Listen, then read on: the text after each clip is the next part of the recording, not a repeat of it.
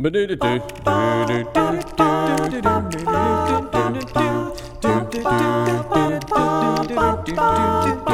everyone, this is John from pureandsimplebible.com. Today is a great day to be thankful, isn't it? Every day is. And all month long, we are considering what the Bible says about giving thanks. We want to be thankful, and we want to express that thankfulness both to God and to one another. This is the final one, the fourth of 4 podcasts on the idea of thankfulness. We've talked about expressing thanks generally, as well as expressing thanks for what we have and for who we are. The main idea of our discussion today is about what God has done for us. That's what the concept of this whole podcast series is about. Giving thanks for the good news of Jesus and considering that good news. I hope that after listening to this episode, we can all reflect and say, "Thank you, God, for what you've done." The reflection verse of this podcast is Psalm 103, verse 12. Let's consider that verse together. As far as the east is from the west, so far has he removed our transgressions from us. True to our pattern, we're going to connect this verse and topic of giving thanks for what God has done to a song. Let's listen to a single verse and consider that message together. As far as the east is from the west, as far as the worst is from the best, as far as the future's from the past, as far as the first is from the last, he is holy, I'm unworthy, he is faithful in all of his ways, he is worthy, I'm unholy, he has taken my sins away. And oh, how far he's taken my sins away from me. What a great song and what a great message. The description, as far as the east is from the west, is so poetically perfect. And I'm thankful for the Bible's description of God's mercy as being as great, in fact, greater than the eastern and the western horizon. Joining me one last time to talk about thankfulness is Ryan. Hey Ryan, how are you doing? And what did you think about that song? Hey John, I'm doing great, and I love that song, East to West. It's a beautiful song with a powerful message, and I'm really glad that we've got this one to consider today because, before when I listened to that song, the concept I think that stuck out the most to me is when you get to that part where the voices get into the lines that he is holy and I'm unworthy, but when you look at it in the context, reflecting on Psalm 103 and verse 12, I've seen a whole new tie-in, that connection of how far he's taken your sins away, and that's kind of given this verse, the song rather, a whole new perspective that I hadn't really considered before, at least place as much emphasis on as I could have, and it's the fact that as far as your transgressions can possibly ever conceivably be away from you, that's where they are because of what God has done. I think that's so powerful. It is. Good point. Now, this month we've really gone on a thankfulness journey, haven't we? You bet. And I'm very thankful for that journey, So, all these sessions with you, man, I feel really motivated to have a thankful mindset. And I appreciate the thoughts that we've given into consideration. Me too. Giving thanks is a privilege and a responsibility. And I'm excited to consider the ways that I can give thanks for what I have and for who I am and for what God has done. Me too. And, the natural step for our podcast is transcends to a higher plane. I think a healthy perspective concludes naturally, Lord, thank you for who you are and for what you've done. And because when we consider what we have and who we are, what else can we do but stand amazed in how much God has blessed us? Absolutely. It's easy for us to get overwhelmed by the eternal nature and the omniscience and the omnipresence and all of those omni words, all of those things that tie into God's power, and especially that all of those things in that God would have the individualism to love me. Right. I think about Psalm chapter 8 and verses 3 and 4, which says, "When I consider your heavens, the work of your fingers, the moon and the stars which you have ordained, what is man that you are mindful of him, and the son of man that you visit him?" You know, I mentioned a few weeks ago how easy it is for us to blame tragedy that we don't understand on a God that we can't comprehend, but I think that concept applies here as well. It's difficult for us to be able to make the application of how God could truly love us when we can't truly comprehend Him rather. Right. And I think the fact that He loves us is so incredibly humbling. It is. And it's songs like that just really help me express emotions that otherwise is challenging for me to put into words. So I'm grateful for that. Yeah. Let's think about the basic gospel narrative, Okay. and how it's just such an excellent way to reflect about what all has been accomplished by the Father and the Son and the Holy Spirit for you and me. So let's just take some time and reflect on the gospel. Okay. How would you begin, Ryan? Well, I would start the way the Bible does. Okay.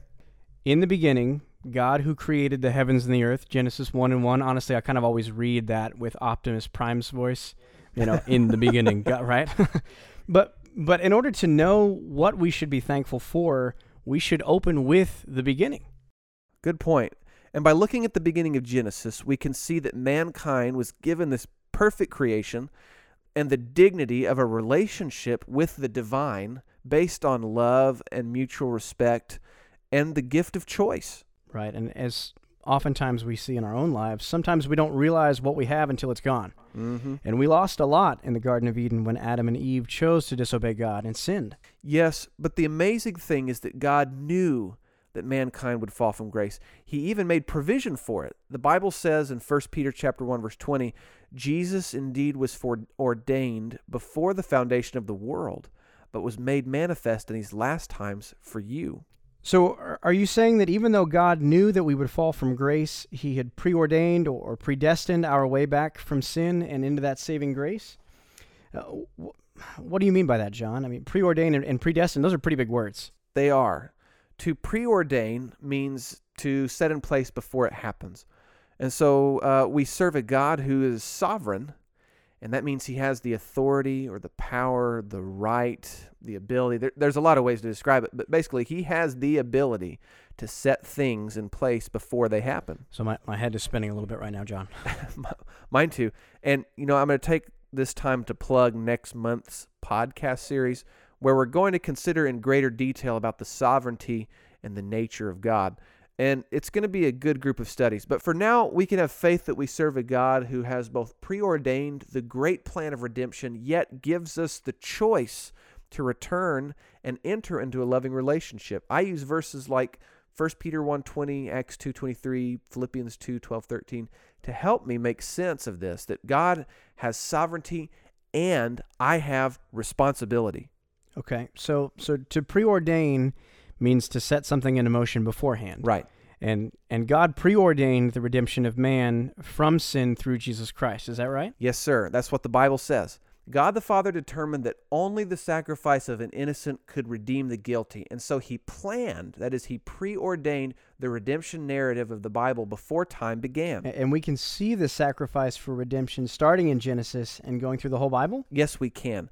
This pattern of sacrifice, it began in Genesis, which is a time that we might also refer to as the patriarchal age.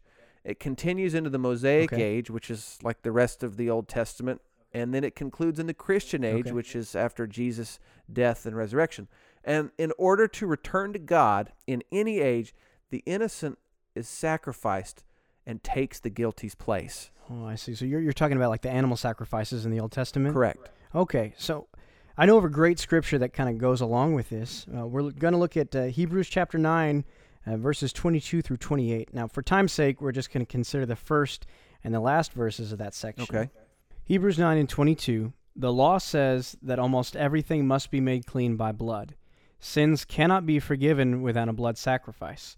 And if we take that down to the last verse in that passage in verse 28, the Bible says, so Christ was offered as a sacrifice one time to take away the sins of many people. And He will come a second time, but not to offer Himself for sin. He will come the second time to bring salvation to those who are waiting for Him. Amen. The Bible says it best. Jesus, the ultimate sacrifice, was offered once on the cross for the sins of all. And, it seems so awful that it had to be this way.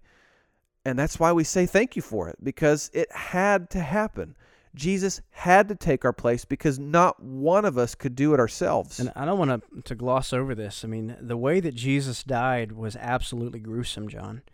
The Romans are famous for historically mastering the amount of pain and abuse that a human body could handle before it would give up. So this sacrifice was not a quick and painless ordeal. That's right. First, Jesus was blindfolded. He was mocked, he was beaten, he was spit on, and yet Isaiah 53:3 says he was despised. And then he had to face a whipping, and that whipping would have ripped his flesh open because by his stripes we are healed, according to Isaiah 53:5. That's right. And after this torture, he had to carry his own cross of death to a hill where his hands and feet were nailed to it. And yet he didn't open his mouth in anger against us. Isaiah 53:7. John, why did he do this? Why did God plan before time began that such a terrible suffering was going to take place? That's the question that we've been asking ever since it happened. It is so humbling to think about the terrible sacrifice that Jesus endured. And even though I can't fully understand the gravity of the situation, I can know that God preordained this to happen because he desires to restore the dignity of our relationship that's based on love, mutual respect, and choice. And such a relationship could only be restored through the death of an innocent sacrifice, and the only innocent sacrifice to have been offered was Jesus. John, God's ability to love and forgive is just amazing. I don't feel worthy of it. I don't think anyone can or should feel worthy of it. In fact, that's why the song of the week, East to West, has that line in it. It says, "He is holy and I'm unworthy." Absolutely.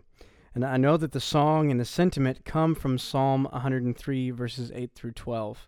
John, can we read that verse together?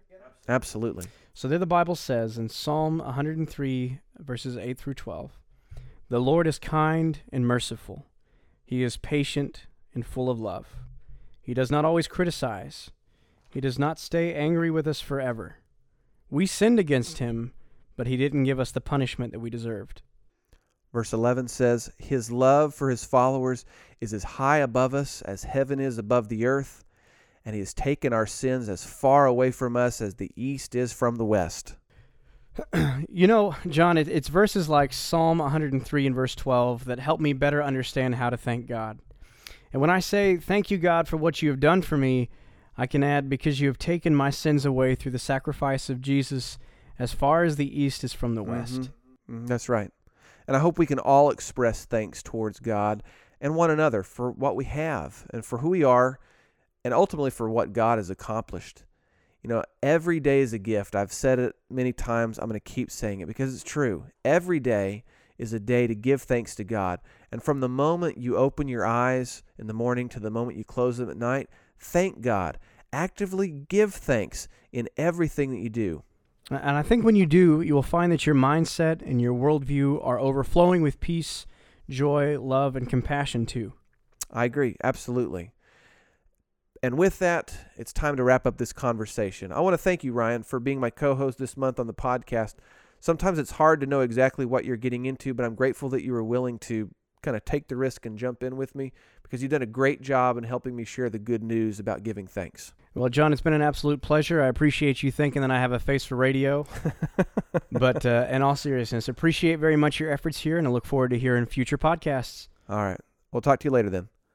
Now, before y'all go, let's think about the song of the week one more time. It's called East to West, and it was written by Gary Miller. Let's listen one more time to East to West together, and hopefully we'll be able to appreciate even more the value of giving thanks to God for the things he's done for us. As far as the east is from the west, as far as the worst is from the best, as far as the future's from the past, as far as the first is from the last, he is holy, I'm unworthy,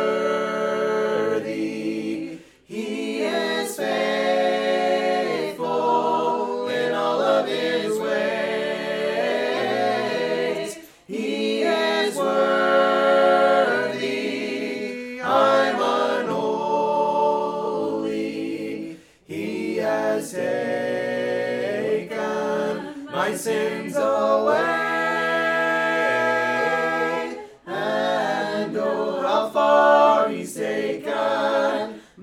sins away from me. I love that song. You can find the song East to West on the podcast page at pureandsimplebible.com, or if you'd like, please subscribe to the podcast via SoundCloud or iTunes. Do you remember our reflection verse? It was Psalm 103, verse 12. Let's consider that verse together one more time. As far as the east is from the west, so far has he removed our transgressions from us. Thank you, God, for what I have, for who I am, and for all that you've done. I'll say it again. Such a prayer and such a mindset prepares me for a great week ahead. How about you? What are some ways that you've internalized this concept of expressing your thanks for what God has done? I'd love to hear about what you're doing and how you're thanking God. You can write me at pureandsimplebible@gmail.com. That's all one word. And until next week, this is Jonathan Edwards. Always remember, God loves you very much, and I do too. Lord willing, see you next week. Well,